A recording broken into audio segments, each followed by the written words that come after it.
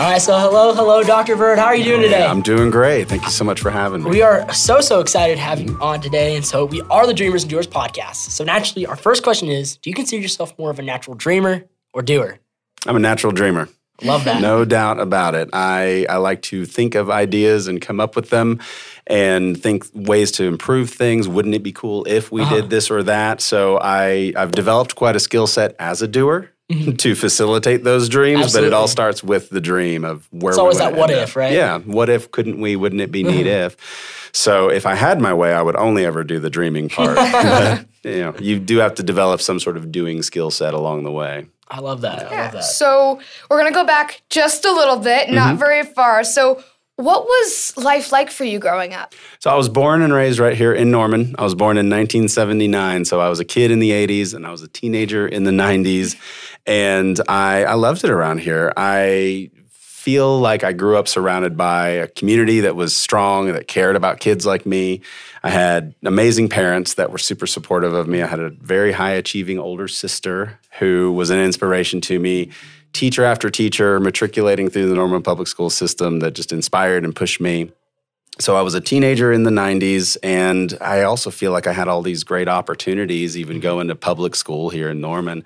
My senior year in high school, I had a high enough ACT score that I could do early entry at OU. So I took intro to psych at OU in the afternoons, so I only had to be at Norman High in the mornings. I was taking AP English, AP Calculus, AP Physics, and library aid. But it was awesome because I had every afternoon off. So I was a lifeguard at the Y at the time. So I would pick up extra shifts in the afternoon whenever I wasn't around, didn't have to be around the high school. So it felt like at a point in time when the adults around you realize you're not going to get into trouble, they start letting you do whatever you want. And I don't think I've ever roamed the town of Norman with the kind of impunity like I did when I was a senior in high school because they just let me go. And I graduated and I went into full-time enrollment at OU with 21 credit hours already underneath my belt. Wow. So, that is very much a product of the society I came from. So, wonderful childhood. That is awesome. So, leading with that, was your first dream job have anything to do with the dental field? Nope. It did not. My first dream job, I really wanted to be an astronaut when I was a kid. Don't we all? And all right, I mean, it was great. So in the 80s when they were doing shuttle launches all the time, and I got to learn a lot about it. Again, my older sister, Kimberly Lovejoy, she had wanted to be an astronaut too, and I basically just want to do everything she does. So I got interested, but I really, that got me into jets and airplanes and rockets and the systems that make those work. And this is back in a time when computing technology was not what it is now, but it was something that was becoming more and more commonplace. So every time I learned something about these things and just STEM in general, I got more and more into it. And I tested well in math. And all of that led to my majoring. My bachelor's is in mechanical engineering that I got from OU, which I never used because I got into dental school. Yeah. Yeah. So can you tell us, that kind of lead perfectly into how was that journey from becoming your very own dental practice and then moving to commercial real spaces, and then probably one of the cooler places to our viewers out there is those kids to all have a birdie putt-putt. Yes, the miniature golf course. So how did that journey all accumulate? I'm really interested. Sure. So I freshman at OU, and I still wasn't quite sure what I wanted to do. I had majored in mechanical engineering. I was pre-med thinking, I don't know, maybe I'll do this, maybe I'll do that. And my sister, again, I do everything she does. She was already accepted into dental school at the time, and she was going to be going. And she gave me the breakdown. She says, well, what do you want from your life and your career? You're interested in the healthcare field? Yeah. You want people to benefit from the work you do? Of course I do. Do you want to be able to take pride in what you're doing? Well, absolutely. Do you want the opportunity to own your own business and have that kind of opportunity? Yes, of course I do. Do you want to work on Fridays? No. So dentistry has all of those things. It has the opportunities to do that.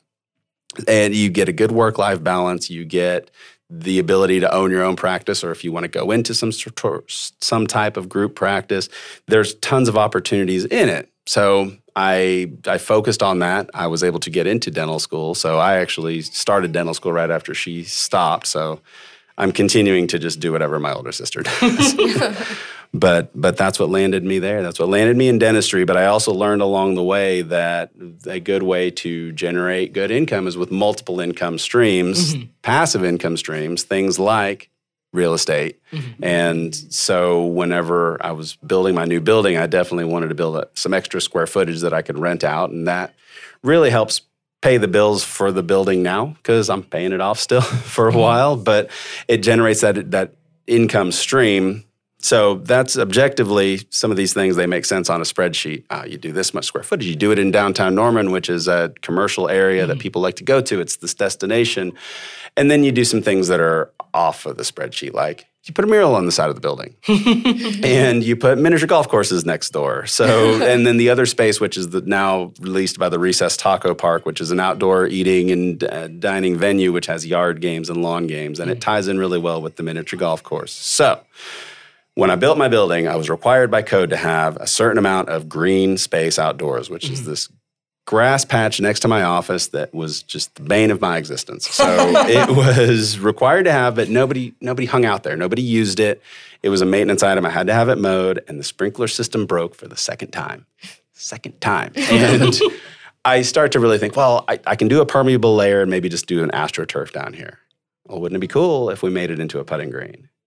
Wouldn't it be cool if it was a 9-hole miniature golf course? I can see the dreamer coming out. So I can see where the dreamer's coming out. And then you go and research, I found this company that makes these pre-made miniature golf holes. And then, well, how else do we really make this work? I don't want to run a miniature golf business.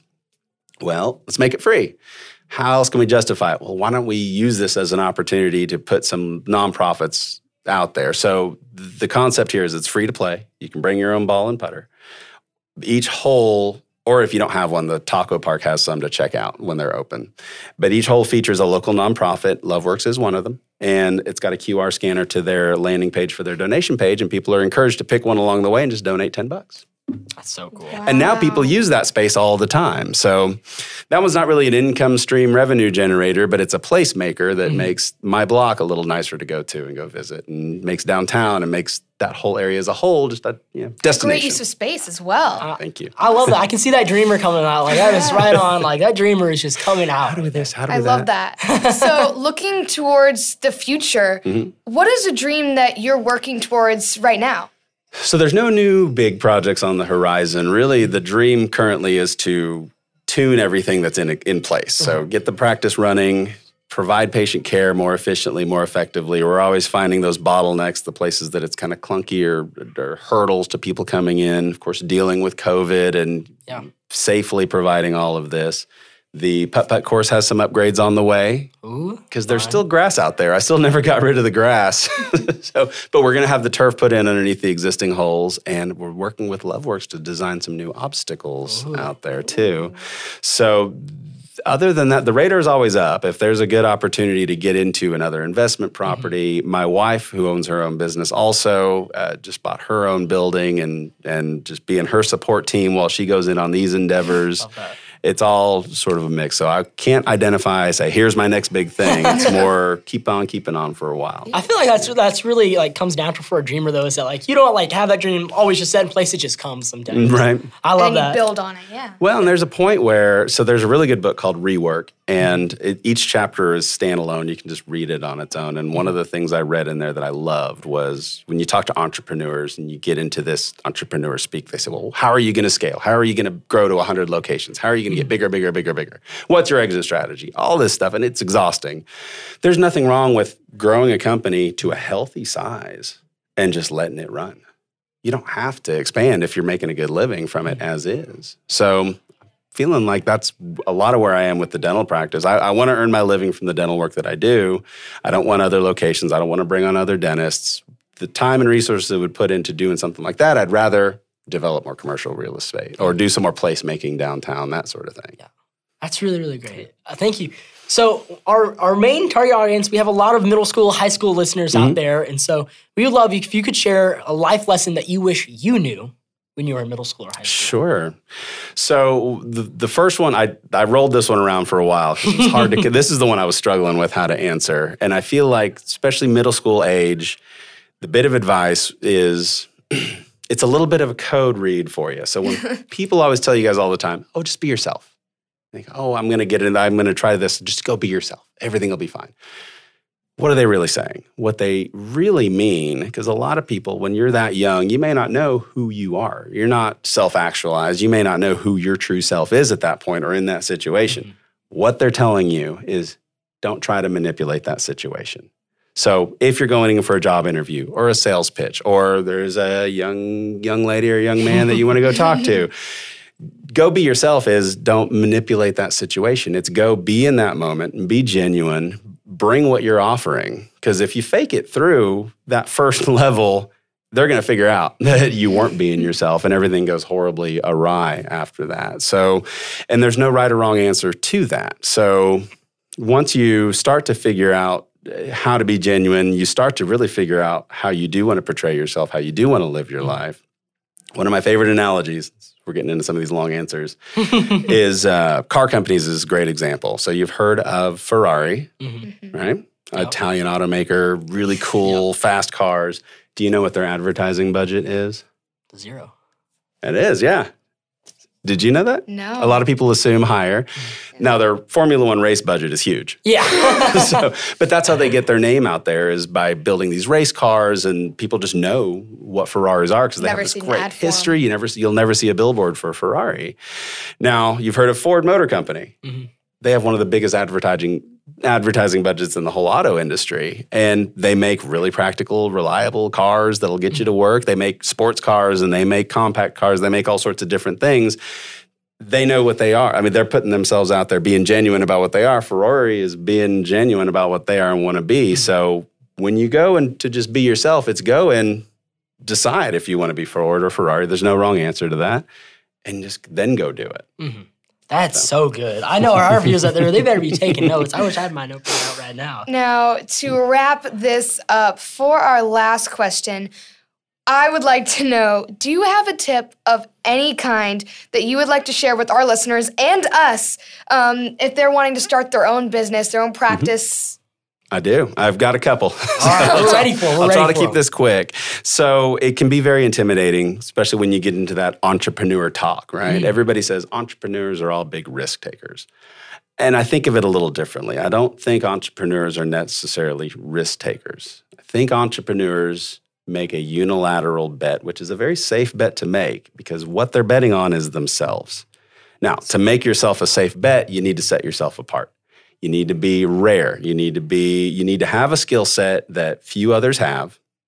Dentistry, there are 330 million people in the United States right now. There are 200,000 licensed dentists, which means 0.06, I think that was my math. I think it was 0.06% of the population is a dentist. It's not very many. Mm-hmm. So I have a skill set that is rare and hard to find and valuable, and it's really easy to make a business out of that. Yeah. If you're going to get into a business that's a high volume that a lot of people do, a restaurant or retail, find what makes yours special. Be the value added to it. You're going to be the thing that makes the difference of if that's going to work or not. If you can make a better restaurant experience that's going to attract those customers, then you do that, but you invest in yourself to make yourself ready to do that. You're going to be the big difference maker. Every investment in yourself is going to pay off in spades. And framing this for young people, the exciting news is all of the adults around you want to give you those resources and build you up to be that. So your parents' friends, your teachers, your coaches, all of these people, they want you to learn. So we all, as the adults in your life, have this obligation to get you over that finish line. If you do nothing, we'll still kind of push you along. But say it's a bicycle and you got to get around this track a few times, they'll get you around that track. But if you start pedaling, those adults in your life, they get to just kind of walk next to you then and say, hey, why don't you try switching to this gear? If you really start pedaling, you know what they'll do? They'll leave you alone, and they'll set up some lawn chairs at the stop line, and then my boy. every time you come around, they're going to be giving you the good stuff. They'll be like, "Hey, at that first turn in a little earlier this time now," and then you're just trucking it, and now you're really getting all of their wealth of knowledge they have to give you and resources. They are on it now. You're supercharged, and by the time you're done with all of that, You've invested in yourself. Everybody else has invested in you, and you are a bike riding machine at that point. You can go off track. You can go ride it over a mountain. You might have ideas of how to make a better bicycle at that point. And now all these adults that were around you that left you alone because you started pedaling, they're going to be so proud of you guys. But that's where you become that value added to whatever endeavor you get into. That is so good. Thank you so much for your time. Absolutely. This is... I wish I had my notepad out right now. That was so good. And so before we officially leave off, where can you find more about your dental practice and Birdie Putt Putt? Oh, sure. So I did name everything after myself. So if you just Google search my name, it comes up. But it's I have Facebook and I have an Instagram that I mostly it goes to Instagram, then onto Facebook. I'm not on Twitter, but my website is gb.dental. You can always call us, 405-321-2525. It's one of the oldest numbers in Norman. Oh, really? Yeah. Wow. That's cool. So I'm actually the fourth dentist to have been in part of this practice. So I took over for a dentist. He had bought it from another dentist, and he had bought it from a dentist before him. So that was Sullivan, then Dobson. Yeah. So Dobson started the practice in 1960. And the only thing we still have of his is the phone number. But and then he retired, and Sullivan assumed the practice. Sullivan passed away young, and then Dobson went back to school to be a pediatric dentist. That's what it was. Then Sullivan passed away. Dr. White took it over, and then when he was ready to retire, I came on with him. So a little bit of Norman history for our viewers out there, too. Yes. And thank you so much for your time. And I know Absolutely. we're going to just learn so much for this. So viewers out there, we'll be back very, very soon with our next amazing guest. All right, guys, and we are back with our next guest, Sam. Sam is a fifth grader at Cleveland Elementary and joined Loveworks after-school leadership last August. After living in the country and gardening with his family, he immediately connected with the Real Garden team, harvesting and pickling produce from the Loveworks garden. Selling produce at the farmers market on Saturdays has been a confidence builder. And being around the other Loveworks students, Sam became inspired to start his own micro-business with the Business Boot Up program. With the colder weather limiting gardening, he will be selling his homemade hot packs at the Loveworks Winter Market, which has already happened. So we know that you sold at the Winter Market, and I got to see them. They were super, super cool. So hello, Sam. Thank you so much for joining us today. All right, Sam. So we are so excited to learn more about you and your story. So what is Cozy Comforts, and when did you start becoming a little more serious about this business? Cozy Creations is a business that I created, and we create natural heat packs filled with rice. We have several different varieties. Oh, super cool. So, what kind of designs can we expect on one of these hot packs? Well, we buy different, socks and fabrics from the store with different designs, but sometimes people decide to give us some fabric with design or something that they want, so you can customize it. I love that. So we're hoping to inspire some of those younger entrepreneurs out there. And we know from personal experience, starting business is not always the easiest, and you face some challenges. So what were some early challenges that you faced while trying to start your business, and how did you overcome them? Some early challenges I faced in my business were finding the right price for the objects, having to identify different objects and test them out. Yeah. For example, we discovered that using fleece, it carried too much moisture, so we decided to use the cotton and flannel instead. So seriously, you did your research. So, if you're expecting one of these, we know that they put research in it. I love that so much. Mm-hmm. Yeah. So what is one of the biggest things that you have learned about the business and from your experience in selling? Mm.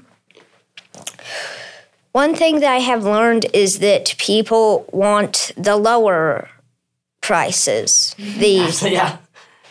So how did you figure that out? You find that out the hard way, or did you do some market research before? Well, I have just knew that, before, or I joined Loveworks, that people usually just like items that don't cost that much. Yeah. So for our last question, what has been, your all-time favorite part of starting your own business? My favorite I know it's a hard one. part would probably be the idea of customization, you know? I love that. And so, like, I love that your favorite part is, like, being able to improve your product and, like, make it better for your customers. Yeah. So, Sam, thank you so much for your time. I know that those who listen to this podcast are going to be better, and they're going to be inspired by you. Went out there, not only were you involved with, you know, the real garden, but you started your own little micro business, and that's something so cool. And I'm glad you'll be able to be part of that. So, Sam and Grace, that was a pretty awesome couple interviews. What was your favorite? Well, I mean, I love how Dr. Bird was talking about, like, the real meaning of what be you means and, like, be yourself. The fact that, you know, we're told this, I feel like, so often, and we're just like, yeah, sure. And he really talked about the true meaning and what it actually means, and I love that. Yeah. It's awesome. What about you? Sam, I loved, like, your story and, like, how you kind of got to the fact is, like, you kind of started off, you know, real garden. I saw you took that under your reins, started doing it. And then, you know, I feel like you were very, like, product of the people or environment around you because you saw all this going on at Loveworks, entrepreneurial spirit. You're like, let's get on that. Let's be part of that. And I love that about your story and that we kind of got to see that happen. And so kind of your story shows, like, surround yourself by the right people, you know? And I love that so much. And the fact that he just, like, he actually puts the time into research his products, I think it's awesome. Yeah, and so, viewers, next week we will be back with 2 new business owners that will hopefully inspire, educate, and give you a powerful plan of action to grow your idea or business. And if you're here, that's awesome because you're on our new profile, which we're super happy and proud to be a part of now. Again, we want to send a huge thank you to Norman Chamber of Commerce, First United Bank, the Cleveland County Fairgrounds, Loveworks Leadership for believing in our youngest entrepreneurs. And remember, real leaders, they don't blend in, they stand out. Dream big. And do your dreams. Bye, y'all.